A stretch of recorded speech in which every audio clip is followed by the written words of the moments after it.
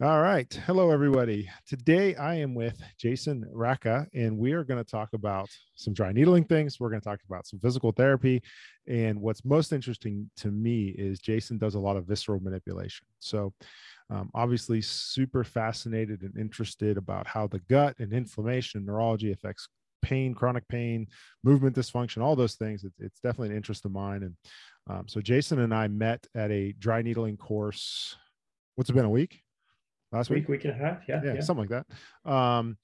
A week ago, and we chatted a little bit, but of course, you never have enough time to talk. So he was uh, nice enough to join us on a podcast, so we could really sit down and chat about it. So, Jason, thanks for joining me. Yeah. Absolutely. Glad to do it. Can you just quickly introduce kind of yourself, your practice, and what you do down there in Texas? Yeah. Jason Rocca, physical therapist. I started a cash-based practice in the Fort Worth area February of 2020. And then March of 2020 happened, and everybody knows what happened then. And so I just kind of kept it going at a low level. I had started off doing mobile visits anyway. So my overhead was really low. Saw like 1 to 2 a month. And then a few months into 2020, it started to build a little bit. Once we got into 2021 and it looked like we were going to not be shut down anymore, then I ran into space. So I'm doing that part-time as it's building, and then still part-time in another clinic as well. Gotcha. So was COVID like on your radar when you decided to do this? No. I've been talking about doing this for years. And actually the other company that I've been with, that was part of what they were doing, was mentoring me to do my own thing. So I've been with that other company about 10 years, had been, doing meetings with the owners over the years. And so when I decided to do it, it was January of 2020. I filed for my PLLC because I had the flu 1 week and I was stuck in a room, and I was like, I'm just going to go ahead and get this done. And started seeing patients in February, and then no clue that was coming. And then even in March, right? Like in Texas, we didn't really ramp up and start shutting down right away. So it was like, well, what's going to happen with this? Yeah, I distinctly remember one patient in particular. We're like, maybe COVID's going to be a thing. I don't know what COVID is. And then it was like the next weekend, it was just the world shut down. And you're like, oh my God. So I can't imagine, we were in it at that point, but I can't imagine starting and then, days later. Yeah. Gosh. So I know this only because it'll be 2 years this weekend that everything shut down, like the world shut down, because it shut down my birthday weekend, and that's coming up next week. And so it was like, happy birthday, the world shut down. Your party is canceled. Yeah. Oh, that's fantastic. So anyway, it's just been such a crazy ride. And to think we're still, I feel like we're on the other end of it now, but seems like it. Seems like we're getting close, but man, 2 years and it's still. So props to you for growing your practice in that period. That's no small feat to grow a cash practice, and then to try to grow it through COVID is, man, that's crazy. Yes. Yeah. So it sounds, I was talking to Matt, who hosted us down there at Fort Worth Physical Therapy, and he was telling me a little bit about what you do from the visceral standpoint. It sounds like that's a pretty big part of your practice, correct? Yeah, it's become a big part of it for sure. So tell us a little bit, what is visceral manipulation? Who are the clients you see? Yeah. Like, what is that niche? Yeah. So viscera, for those that wouldn't know, like viscera just basically refers to our organs. Visceral manipulation refers to mobilizing those organs. So the way I usually explain it, like to a new client, I usually say, one of the things that I do is visceral manipulation. Viscera refers to our organs, and our organs have this type of tissue that surrounds them called fascia. We have fascia throughout the whole body. And then I'll use like an orange analogy. I'll tell them, it's like when you peel an orange, you peel the orange peel off, and you've got that white layer around the orange. That's like the thin layer of fascia underneath our skin. And then you start to separate the orange, and you got those divisions that make it into slices. And that's like the deeper layers of fascia that go into the different muscle fibers around the nerves, and then around the viscera, so around the organs. And those create ligaments, and those ligaments attach them to other structures. Sometimes it's other organs, sometimes it's muscle, sometimes it's bone. And our body is designed in kind of this hierarchy where it's going to protect what's most important. So, organs more important than muscle and bone, nerves more important than muscle and bone. And so, when those structures get tight, so, a common example I'll use is like if the small intestines gets tight and I go to bend forward, normally those would fold, move, get out of the way. If they get tight, and they can get tight for various reasons, and we can get into all of that here in a little bit, but if they get tight, then my body's going to say, hey, I don't want to move that way. That's going to put pressure or compress the small intestine. So maybe I'm going to bend a little bit differently. So then you start getting stress and strain to a lot of the musculoskeletal structures that we find people come into the clinic with, disc herniations, muscle spasms, low back pain, hip pain, things like that. So visceral manipulation would then go in and use manual techniques, and they're very gentle to help restore that mobility, to help the tissue start to slide and glide a lot better. Yeah. So I'm trying to think of where we start this so that it makes sense for everybody. I know where I want to go. Yeah. Why do you think that those adhesions happen?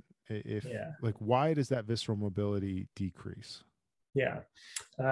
So a number of factors, right? Because we're talking viscera would include the intestines, the large and small, the liver, the stomach, but it would also include things like the heart, the lungs, the thyroid.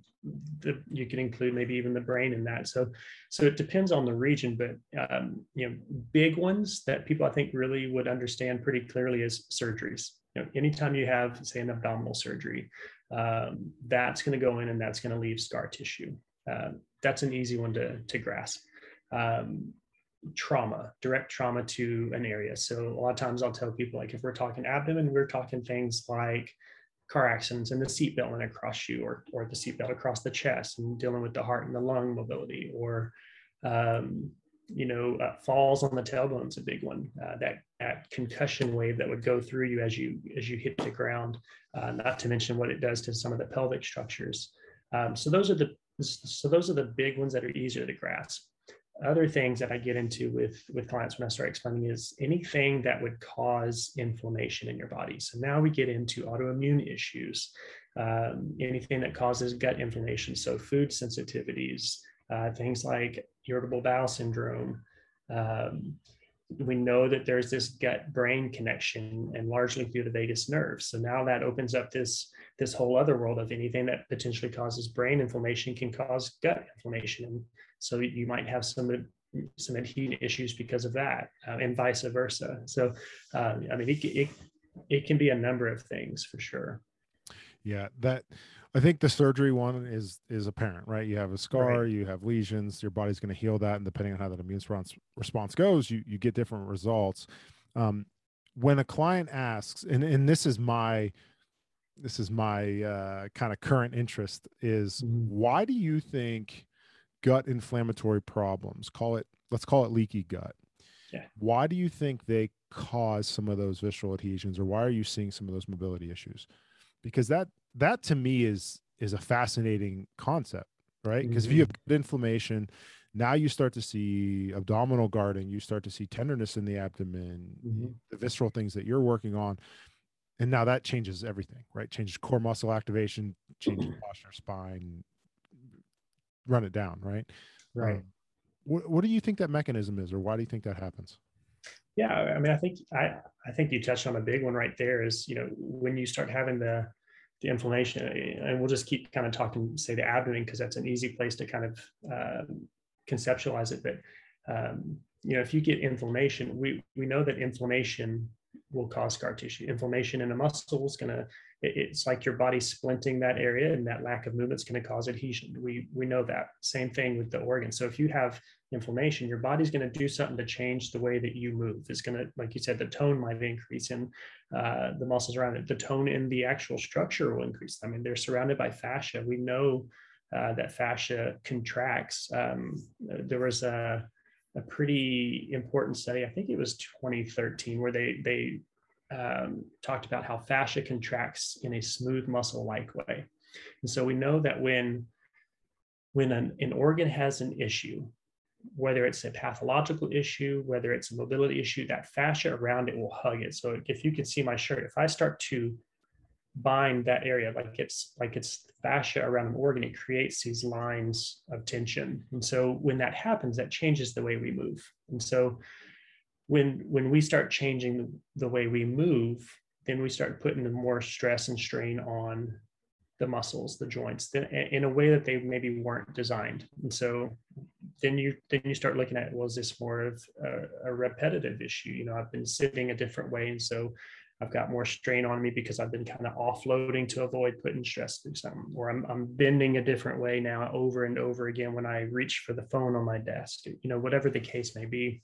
So I think largely it comes back to, you know, we start seeing the pain and the stress on these structures because of how our body's responding to protect itself from something deeper, something else. Yeah, that motor control, motor planning side of the altered movement pattern as a result of, and I think we overlook that. I think we talk about it in like sports. You know, you have a hip mobility restriction, so now you're throwing motions off because you can't rotate through the opposite hip. But I don't know that we talk about it in this scenario as maybe as much as we should, where, hey, because you're having these abdominal restrictions in guarding, now you're avoiding that position, which is causing you to move this certain way. And I think, and this is kind of a manual therapy interest of mine, the conversation of, is it the structure of the fascia that's the problem, or is it the neural input that's altering that motor pattern? And I don't know that you can separate those, but I think there's probably a spectrum of, it starts as some kind of fascial weird thing that turns into a motor programming, motor patterning issue. Is kind of my theory. Like something had to have started it, you know, like what started the change. What are your thoughts on that? That kind of, is it the fascia? Is it neural? How do you separate those? You know, early on in my career, so that's a good point. It's that chicken or the egg, right?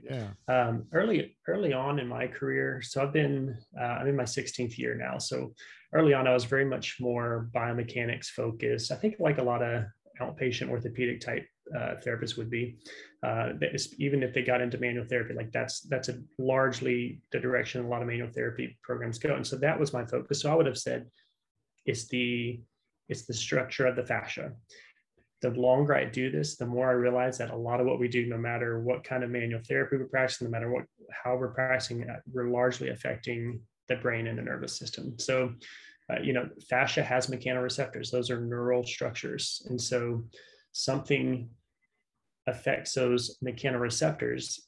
That's going to send information up to the brain. The brain's going to say, we got to do something with that. Maybe we tighten up, maybe we guard. So I think the neural component's probably, in my opinion, the neural component's probably the bigger of the two. But then you get into, you know, direct trauma surgeries. How much of that was the fascia getting injured? Or do you say that, you know, because that fascia got injured, it's those neural structures that cause, you know? So I agree with you. I don't think you can separate them, but I think all of what we do really is more, we're seeing the effects we see because of how it's affecting the neural structures, would be my opinion on that.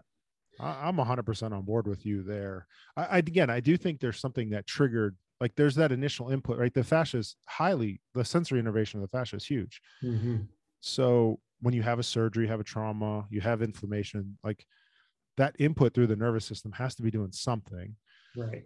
But then ultimately it's the neural changes that I think we can have an effect on. And I think that kind of leads into this idea of visceral manipulation.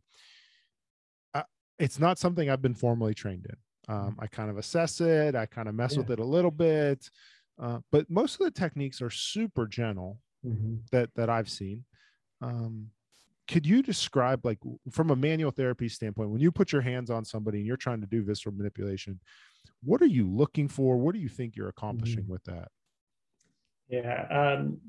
So I've learned visceral manipulations through two different approaches, and they're a little bit different. So it depends on the approach I'm taking with that particular patient. But in general, um, sometimes my approach with a patient, especially if they came specifically for visceral manipulation, I'm going to go more the pure Barral Institute visceral manipulation route where they do osteopathic assessments. And so there's an osteopathic technique called listening, where essentially you're loading the fascia with a very light pressure, and then you're feeling for, as the fascia responds to that load, you can pick up on the lines of pull. So it sounds odd, and it would probably look odd to a lot of people that don't know what's going on. But one of the main ways to kind of get a general idea of where to go is you put a light pressure on their head, and then you just load it, and then you come off, and then you're able to. It's like you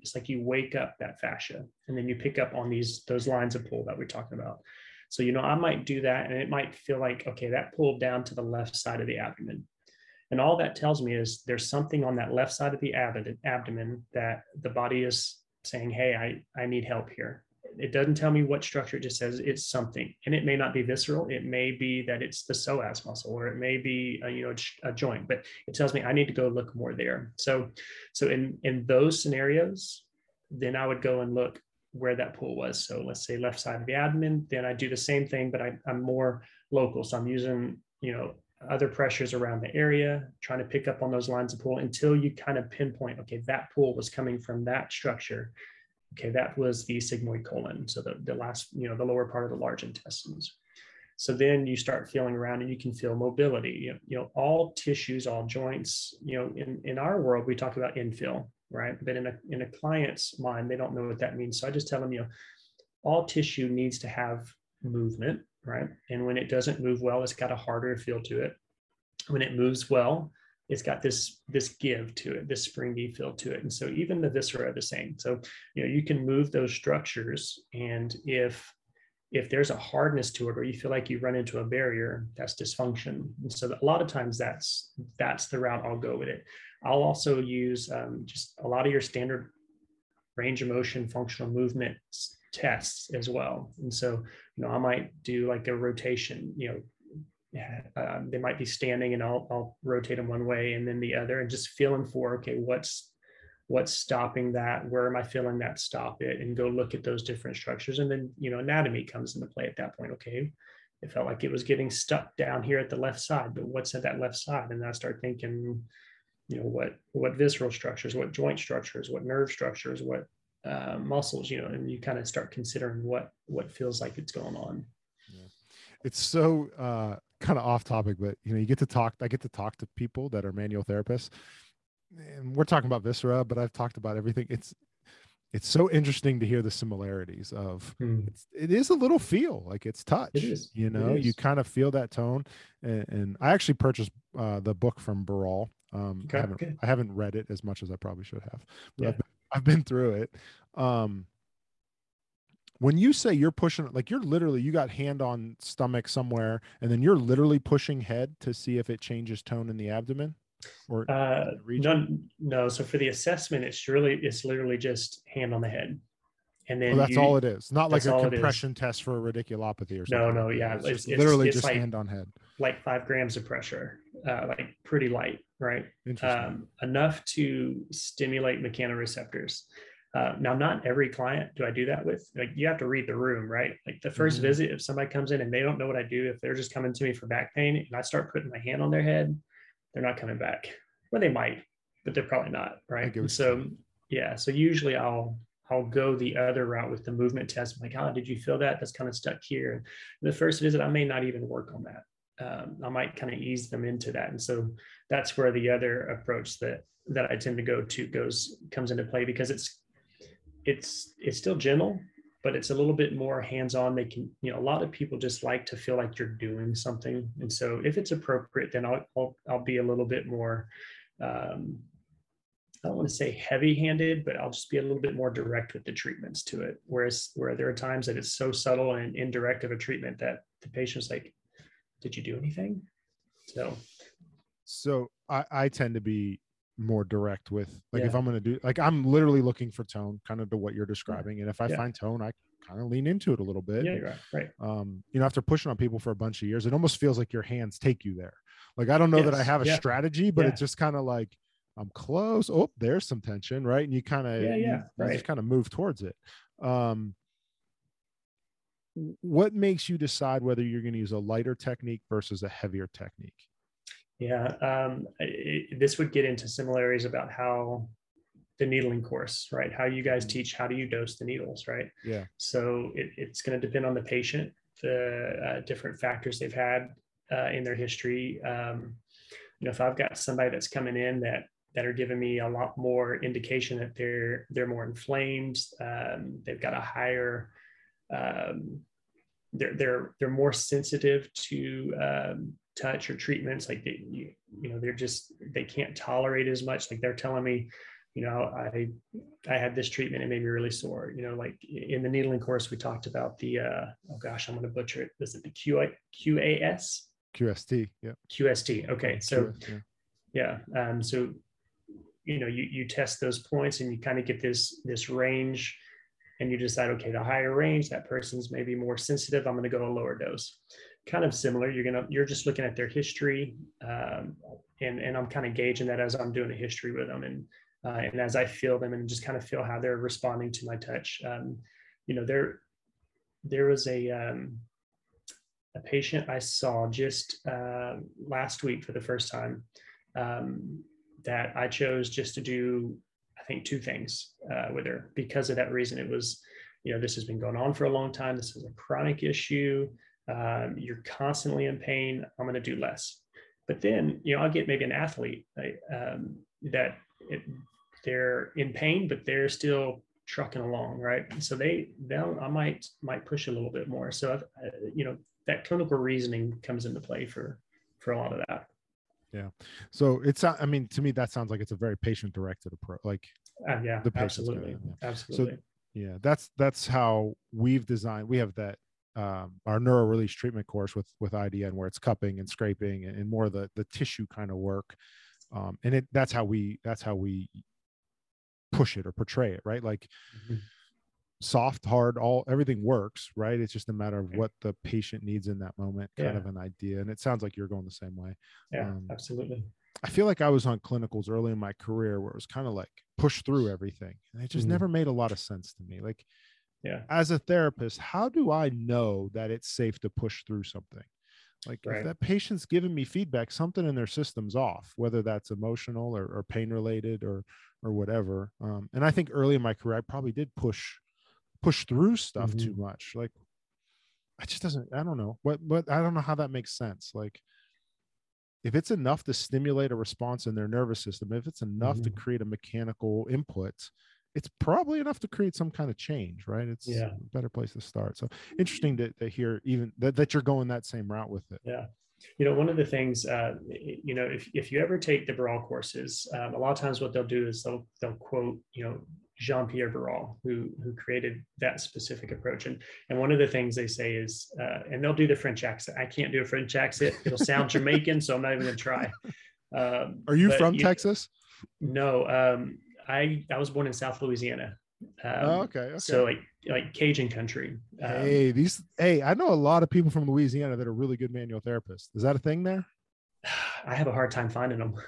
Like I have family in Louisiana that I've searched many times for them, and there are manual therapists there. And I think over the years there have become more, but like 5-10 years ago, I had a hard time finding anybody over there. Really? At least in the parts that I have family.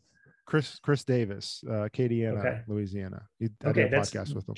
Yeah, that would be exactly where my dad's in the Lafayette area, so that Acadiana area. I'll connect you. And Mike, I'm going to butcher Mike's last name.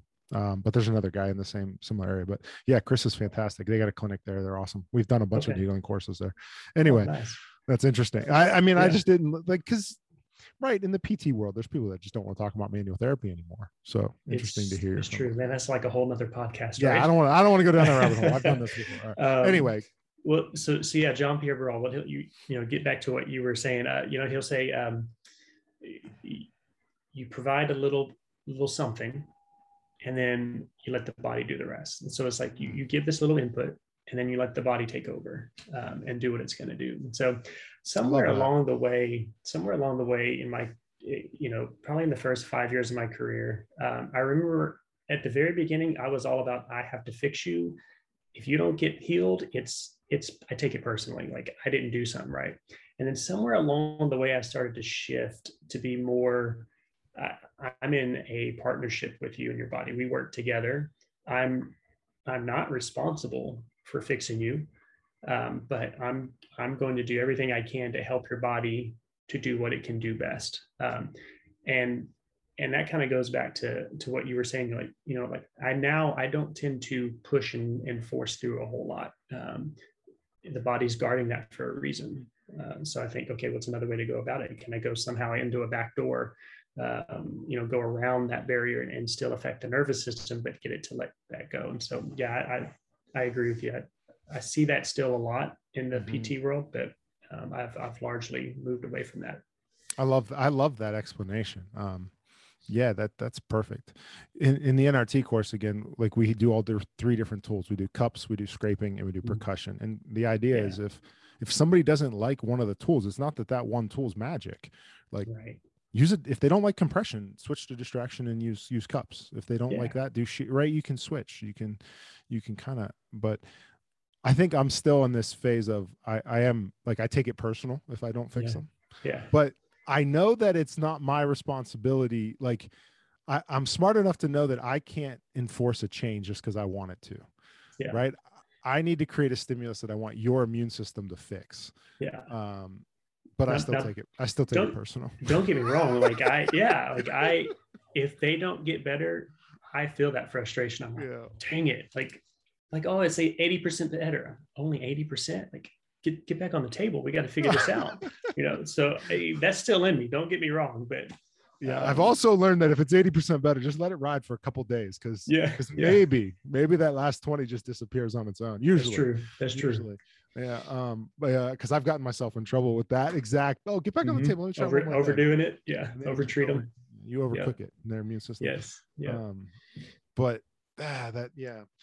It's interesting to see again when coming at it from a visceral side of things, but the approach sounds so similar of, let's provide the input. Let's not overtreat. Let's see how it shakes. How did you get to, before we go down that rabbit hole, what's the other, you mentioned that there was another side to the visceral. What's the kind of alternate to that? So it's where I started, actually. So I started with a group called the Institute of Physical Art.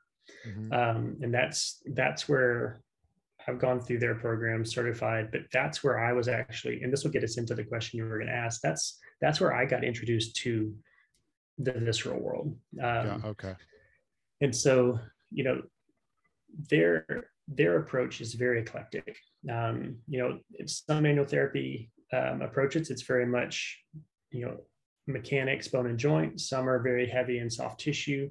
But I found, the Institute of Physical Art, they've got a good balance between addressing the joint, the soft tissues, addressing the nerve mobility, the neurodynamics. And when I was coming out of school and getting in with them, like they were just kind of starting into working with the viscera and considering the viscera. Barral was already doing his thing, but the IPA was starting to work it into their curriculum. And so, did you do their fellowship?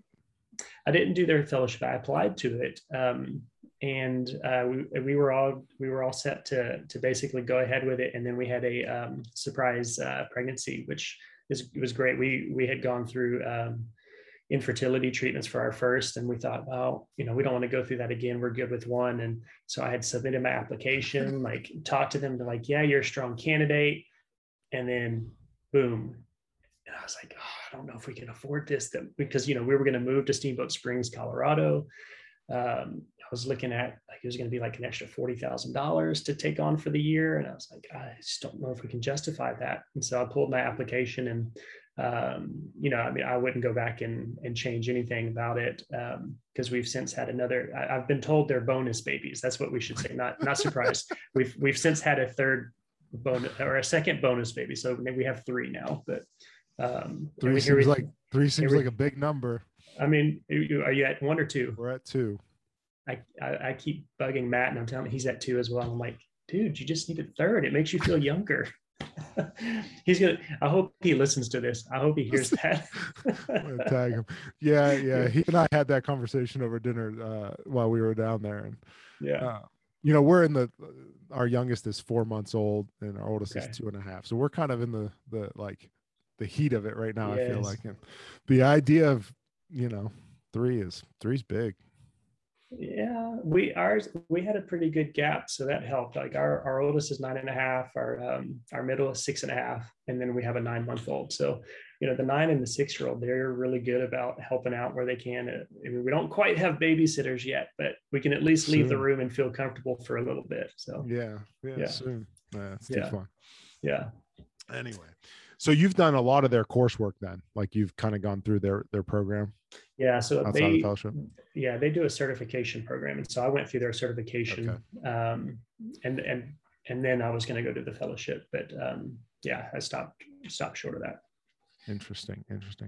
And so, like, I'm assuming then, just because of the visceral work you do, kind of that eclectic approach, that's what kind of takes you into the private practice and seeing some of those clients, right? Like, it's just going to feed itself. Right. Absolutely. There's just there's a lot of potential that I knew, and a lot of it came down to because of what I saw. Yeah, I did a clinical rotation up in Steamboat Springs at their main clinic at the time, and just seeing some of the stuff that they treated, I was like, I didn't know that PTs could treat that. I didn't know that could be treated in general, and so just to see that, I was like, that just opened up the possibilities and just the potential of what we can offer as a PT, but also, as a manual therapist in general. I mean, it was like mind blowing. And so then what are some of those examples? Yeah. So the very first one I remember seeing, Greg Johnson. He and his wife Vicky are the creators of the Institute of Physical Arts. So I was watching Greg treat with one of his fellows, and it was a lady, and she was having lower lumbar pain, maybe SI joint pain. I can't remember. And these, all of the fellows that are getting trained, like they've all gone through this certification program already. So like, they're not chumps, right? Like, they're great therapists. And so if they're struggling, there's typically something going on there. But he comes in and, they kind of go through a quick, like, subjective, just because so he can kind of catch up to speed, and then he goes and treats her uterus, and just through the abdomen, just so we're clear for everybody that's looking for a visceral therapist, it's a lot of this can be done externally and is done externally. So he goes through the lower abdomen, he treats the uterus, she has no pain. And so I remember asking him, I said, Greg, what made you think the first time you treated a uterus, I'm going to go treat that lady's uterus? And he said, well, I had a lady that, I was treating her for low back pain, chronic low back pain, and it just wasn't getting better like I'd expected. So I said, he goes, I told him, let me go study some anatomy, and then let's get back together. So he goes and studies, he looks what's in that area, and he goes, well, this has got to play a role. I mean, it's got a ligament that attaches from the back of the uterus to the sacrum, and you got these ligaments that come out to the side towards the inside of the pelvis. He said, this would make sense. Goes and treats it, and it solves her back pain issue. So that was one of them. And then so probably the other, there's plenty of stories, but the other probably like mind-blowing one at the time was when he started treating the heart mobility. It's a fine line to walk, right? Like, so when I treat this kind of stuff now, like, it's a fine line as a PT to walk, knowing what my scope of practice is. So I try to tie all these visceral things to something musculoskeletal, right? So that way I'm treating you for mobility because of this. Yeah. But like he would treat stuff and we would start to see things change that, weren't musculoskeletal, like blood pressure decrease, anxiety decrease. And, he wasn't treating them for the blood pressure. He wasn't treating them for the anxiety because, PTs, we don't do that. Right. But he was treating it knowing that these things could potentially be affected, but this person was having some other musculoskeletal issues or mechanical restrictions that led him to consider that. And so yeah, those were kind of the two eye-opening, mind-blowing ones that I remember. That's an interesting one. I know that's something that I like. The visceral stuff makes a lot of sense. I've had a few of those ahas myself. The Yeah. heart mobility, I mean, you talk about vagus nerve, right? Like, Yeah, pretty interesting. Yeah, as far as autonomic change and that absolutely. Absolutely. Yeah, that's kind of interesting. Wow. So what kind of, I mean, I don't want to touch that one. I don't know. I don't know where we go with it, but Yeah. like if we were in person, I'd be like, show me something. Like, show me these techniques. Yeah. I mean, I just love the exercise is obviously vitally important, and from a treatment standpoint, you need it.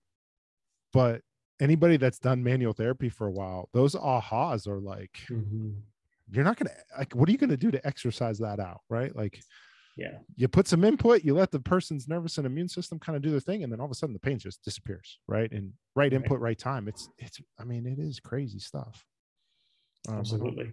Yeah. And that's, and I think you would probably agree with this. I'm like, it's not to negate that the exercise is still a very important part of it. Yes. You absolutely, you talked about motor programming or motor learning, right? Like you need to retrain that, but you're right. Like it just made perfect sense to me early on. I'm like, why wouldn't I try to correct something that's not moving well, that's affecting how well you can even do these exercises? I mean, how many times do we have people that come in, they're like, yeah, I tried physical therapy, it didn't work. Well, what did that look like for you?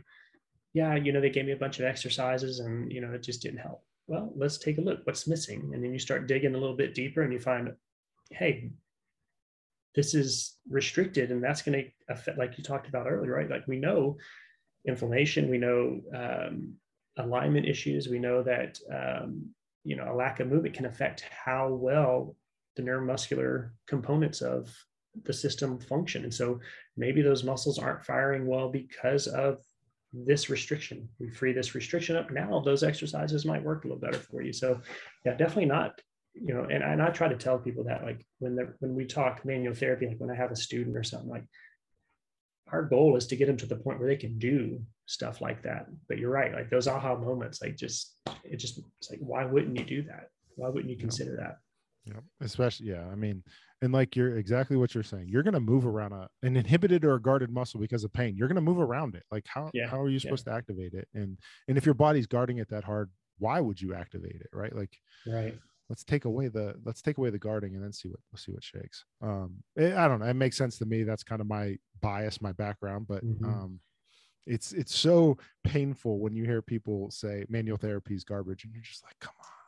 I know. And you've kind of alluded your some of your manual therapy background being Mulligan. So you're going to, I mean, like that's great stuff. Like I was taught some of that early on too. And I was like, this makes perfect sense and it works. Right? It's all ahas. Like it's all magic. Yes. Like you put this little bit of pressure on their neck and then they're like, my neck pain's gone. What did you just do? What is it? The moons, nags and snags, right? Yeah. MWMs. And my first year as a PT, like I was fresh out of school and somebody brought me a magic hat as a gift on their discharge day. Nice. Like that person was happy, right? Like, and it was just some stupid mulligan thing that works so well. And then obviously the needling side. And before we run out of time here, I at least want to hint at the needling. How did you end up? Because that's the needling is another thing where you get some ahas. Yes. How did you end up at a needling course? Like what got you there? I knew I was going to do needling. I've known I was going to do it for a while. Like I knew it's a good complement to what I do. I purposely was holding off because at the time in the clinic I was in, nobody was doing it at that point. Like, so we're talking 5 to 8 years ago. And so, and it was a busy clinic and I knew whoever did it first was going to get pulled into every patient that needed to be needled. And I am very protective of what I do. And I like to spend that time with the patient, and, and I would still get called into rooms like, hey, can you come and check this out? Like I do a lot of pelvic work. And so I joked, if it was the right patient, I joked, I would get called into the room to check a tailbone. I'm like, hey, I'm Jason. I'm the guy that comes and looks at your butt and then leaves. Like, cause I was constantly getting pulled into the room for that. So like that was already happening. I'm like, I can't add in something else that's going to pull me away from the patients that are coming to see me. So I purposely didn't do it, but then we started having more therapists go through it, and different needling programs, right? Like honestly, integrative was not even on my radar. Didn't know it was out there. I was looking at it like, oh, I'll probably do this one. And then a colleague of mine who was a former student of mine did integrative, and she's like, hey, this fits our model and our mindset really well. I think you need to consider doing this one. And so, and then one of those therapists started to dry needle up at Fort with PT, and she started dry needling my patients. And I was like, dude, like this is making a difference, and I need to learn this now. So, I was planning on traveling for it, and then Matt was like, why don't we just try to host it? Like, why don't we? So, so it worked out well. That's pretty cool that's how you got connected. Yeah. I mean, talking to you, I could tell, like, again, I know our course, and like it matches your your philosophy very closely. Yes. As far as neural input and how it affects the system and those kinds of things. So before we hopped on, you said you had started needling a little bit. How's it going? What kind of stuff are you noticing? Yeah, it's been good. I tend to have this method when I take like a course that's a new approach, where the first week or so, it's really just, I'm going through the different techniques. Like I'm breaking it down, and just, I need to remember the techniques, how to do it, where to do it, things like that. And so, this last week and a half, that's largely been it. Was, trying to, okay, as I'm treating patients, I'm thinking, okay, I could put a needle there because of this or this, I would maybe put them here. And so then I just start, the patients that are appropriate and are okay with it, that's what I've started doing. So, some lower body stuff, I actually already had a lady let me needle her face. She was like, I've got this weird ear stuff that's been going on. Like, you treated the cranium last time and it kind of helped, but it's still going on. I'm like, well, I learned some stuff. Let's try it. And so she was good with it. And then, and as that gets more comfortable, then I'll start, kind of integrating. Okay, there's this whole approach that I have to now integrated in. So I'll kind of start thinking about it more as, okay, I'm needling here, but I'm also going to needle these other places because of how this affects the nerve or the nervous system. And then after that, it's really going to be, okay, now how do I fully integrate this into what I'm already doing, and not just be like, hey, this is the side deal, but now it becomes a part of the whole approach. Yeah, I'd be interested to have this conversation again with you in a couple of months. Yeah, that'd be good. Your quote, yeah, we should. Your quote from Baral about apply a stimulus and then let the body kind of, like, I feel like in a way that's exactly what we're saying with needling, right? Yeah, right.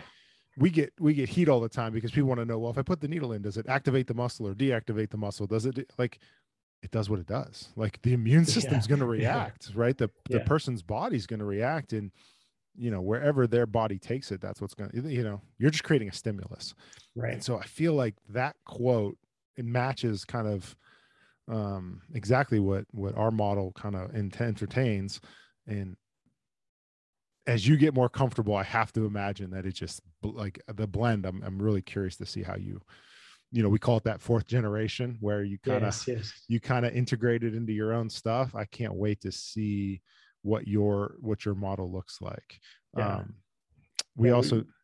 I was gonna say, we should definitely do this. Like this podcast that you're doing, I kind of had started one like this last year. I didn't have the time to keep it up, but I'll resurrect it at some point, and we'll do this, and we'll talk needling a little bit more, and then that'll be good. Yeah, I don't have time to do it either. It gets all kind of crazy, but it is fun just to, like, especially, as you get into like having your own private practice, like there's only so many people to talk to, like, right, as far as like just talking shop and hearing what other people are doing, you kind of get into your own rhythm, and you know what works for you. But so one of the bigger fascial or visceral ones that I had a younger kid, high school age, had his appendix removed. And then after his appendix removed, every time he went to the bathroom, every time he peed, he would get like penile pain. He'd get pain. And like, all right, what happened? Did they nick anything? No, nerves working. Everything's fine. All right. Why is this like, what is this pain, you know? And Mark Hernandez, who teaches our pelvic floor course, I emailed him and I'm like, what am I missing here? And what's the ligament comes out of the belly button? Developmental ligament. Oh, the umbilical cord or the umbilical ligament? It's one of the umbilical ligaments. It has a fancy name. Urachus? Maybe. It attaches to the bladder. Yes, it's connected to the bladder. Yeah. Yep. And so Mark's like, throw a cup on his belly button. So we put a cup on his belly button, we mobilize it. Yeah. Pain gone. Never comes back. Yeah. It's like, oh, that's so cool. Like that stuff is just so wild to me. And it's just the more you learn about how all the neurology connects and that fascial piece and the developmental ligaments, there's a part of like that. It's a piece, right? And how does it, like you're saying, how does it all fit into the treatment perspective I think it's an evolving concept, but pretty cool. So something, a side note, but something I think you'll find cool. You mentioned the developmental ligaments and these structures that are there. So one of the ways that you can also assess the health or the vitality, I think they say, of an organ is, so there's this inherent movement that happens. It's a subtle movement. Like, if you were to put a live MRI on, like it's not anything that you would see, but it's a very subtle movement towards midline and away from midline. And so what it is, when we were developing, we were very much midline, right? And so then as we grow and develop, then we became more, we kind of opened up. And so all these structures that started more midline, now they start to move away from midline. And it's like this, like the body has this memory of where we came from and where we went. And so a healthy, vibrant organ is going to have good movement. And this is different from a craniosacral rhythm, but it's kind of a similar concept, right? Like there's this subtle rhythm that you're feeling. And so you can assess, like we'll take the liver because it's a big structure, like, so it would move up and out and down and in. And if, let's say I had an abdominal surgery and there's a scar that's holding that liver, I'm going to feel that movement not come up and out as much because it's being held here, even though I'm not physically taking the liver and moving it. So it's like our body has these memories of where we came from, which is, to me, like the more I learn about anatomy and the more that I learn about, embryological development and how that affects us later on, like it's just amazing. Like the body it's very well designed, right? It's amazing design. Yep. And I think in an effort to simplify it, we mess it up sometimes, right? Like, sure. Like we got to identify the pathology. And once we have that pathology, we know everything. But yeah, the consequences of that pathology are complicated. Like there's layers to it, like you're saying. Those primitive reflexes, those embryonic reflexes, right. When things get really stressed, like where do you go, Right. The autonomic nervous system side of posturing and tension. It's just, how does that all fit into, and then, take it next level of central sensitization and effects on the brain and the spinal cord with systemic, the chemical side of the whole, right? The chemical inflammatory side of this whole equation. How does that fit into the autonomics and some of those, Sure. I'd be curious how many of those people where you're seeing some of those primitive guarding kind of patterns of the viscera also have systemic inflammatory problems, autoimmune conditions, that kind of stuff. I wonder if it goes together. Yeah, I think it does. At this point, that's largely what I see. Like when I started out treating the viscera, like I was seeing like a general orthopedic population. Like I would see high school athletes or weekend warriors, or just like younger population to old population. And so even like one I remember, it was a high school cross country player. Like he was in a meet, he stepped in a pothole, kind of did one of these and kept going. Had this side pain, and I think it was right side pain. And he continued. He was like 13 something, but he just had this nagging pain when he would run. Like he would get to a certain level of intensity and he would start to have this pain again. But it turns out his ascending colon was what had tightened up on him when he had that jolt into that pothole. So like the visceral work works for even like a more acute injury, somebody that's young and healthy, because that's where I started, right? Like I started looking at it as, hey, that hip pain's not getting better. It's been there for a while. There might be, something that's tight viscerally. And then as I started to develop a little bit more, then it was more like, okay, now these chronic issues where there's, inflammation involved, autoimmune um, conditions that are involved, that there's this constant inflammatory process going on.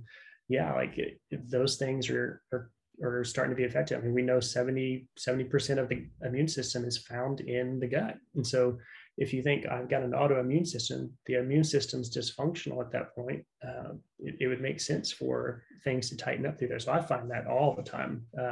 One of my biggest referral sources right now is from a naturopath up the road. That's a lot of what she's sending my way is when people come in and she does her test. Specifically, there's a stool test that she does. When it shows up with certain things, like she's like, let's go see Jason and see if there's a mechanical restriction.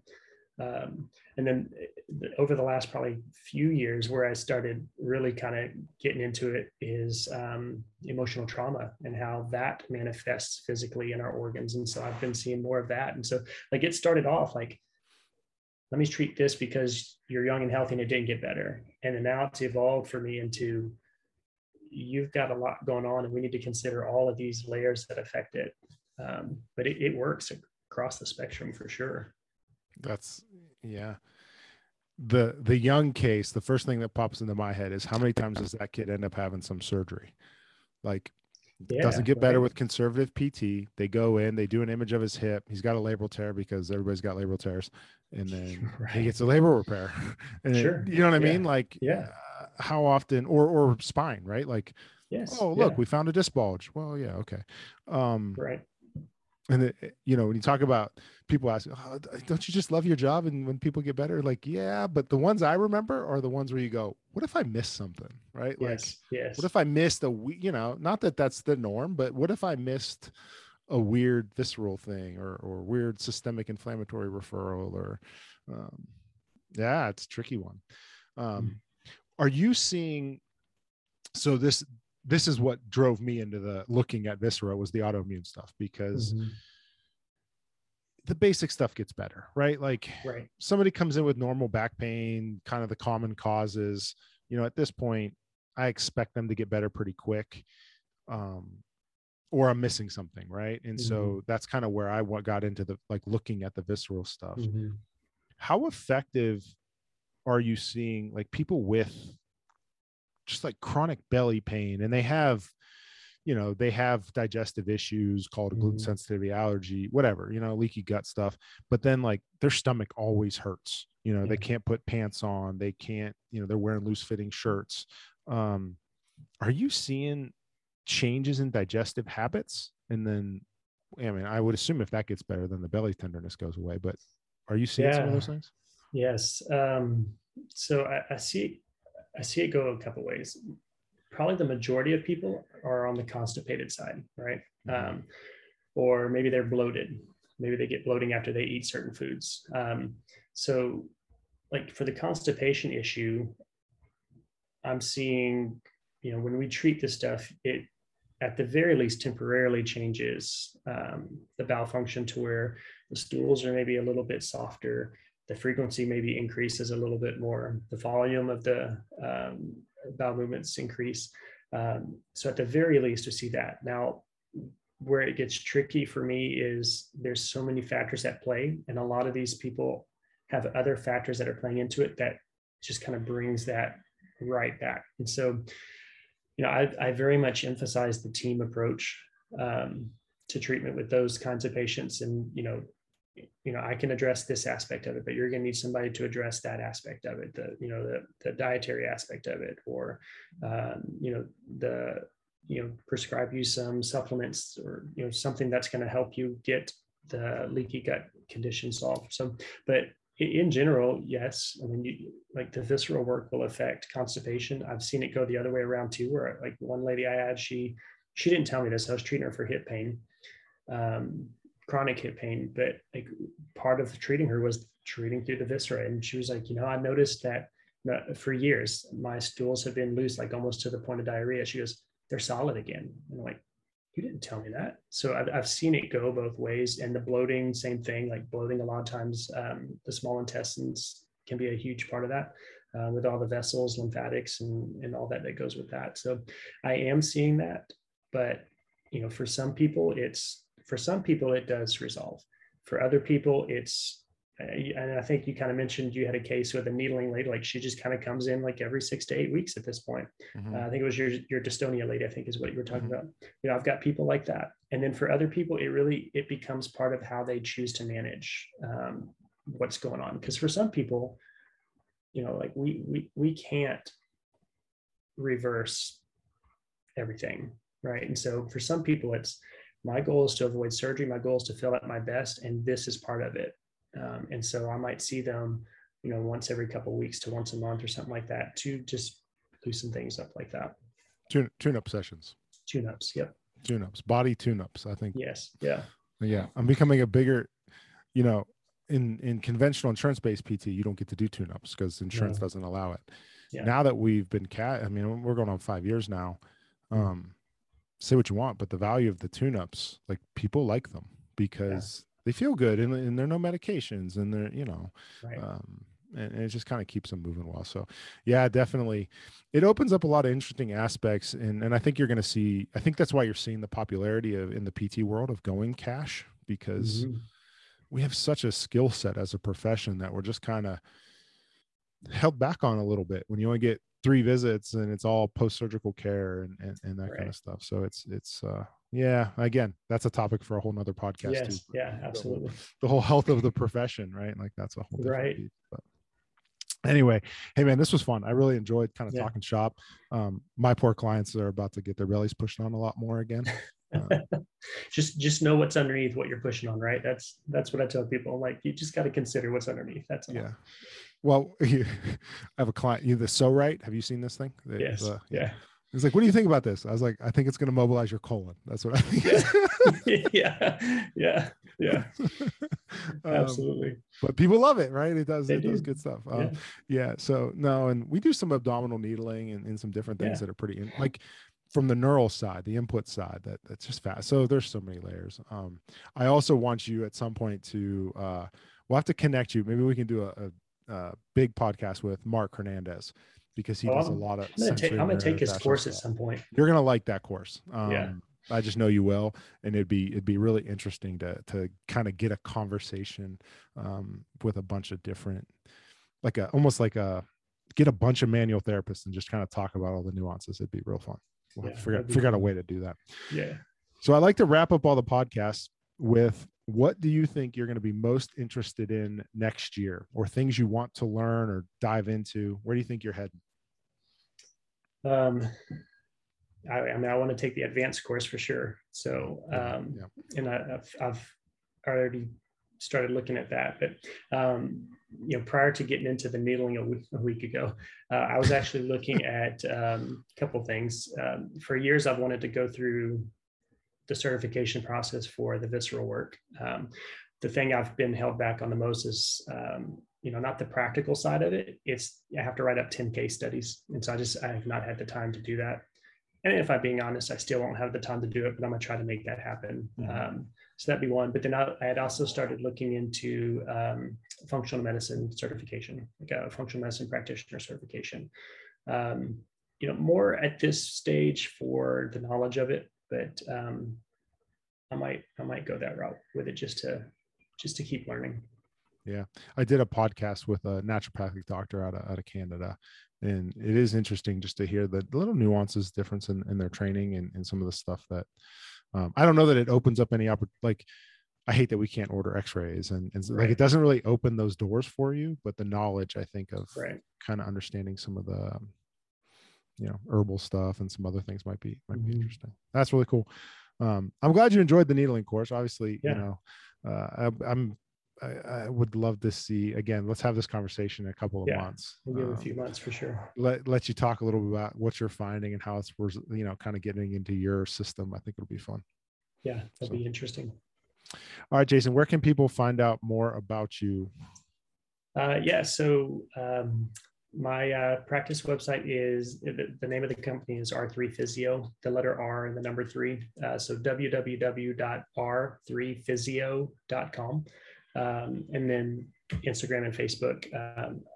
I'm not a huge social media fan, but I do my best to keep up with it. Mostly on Instagram stories, probably.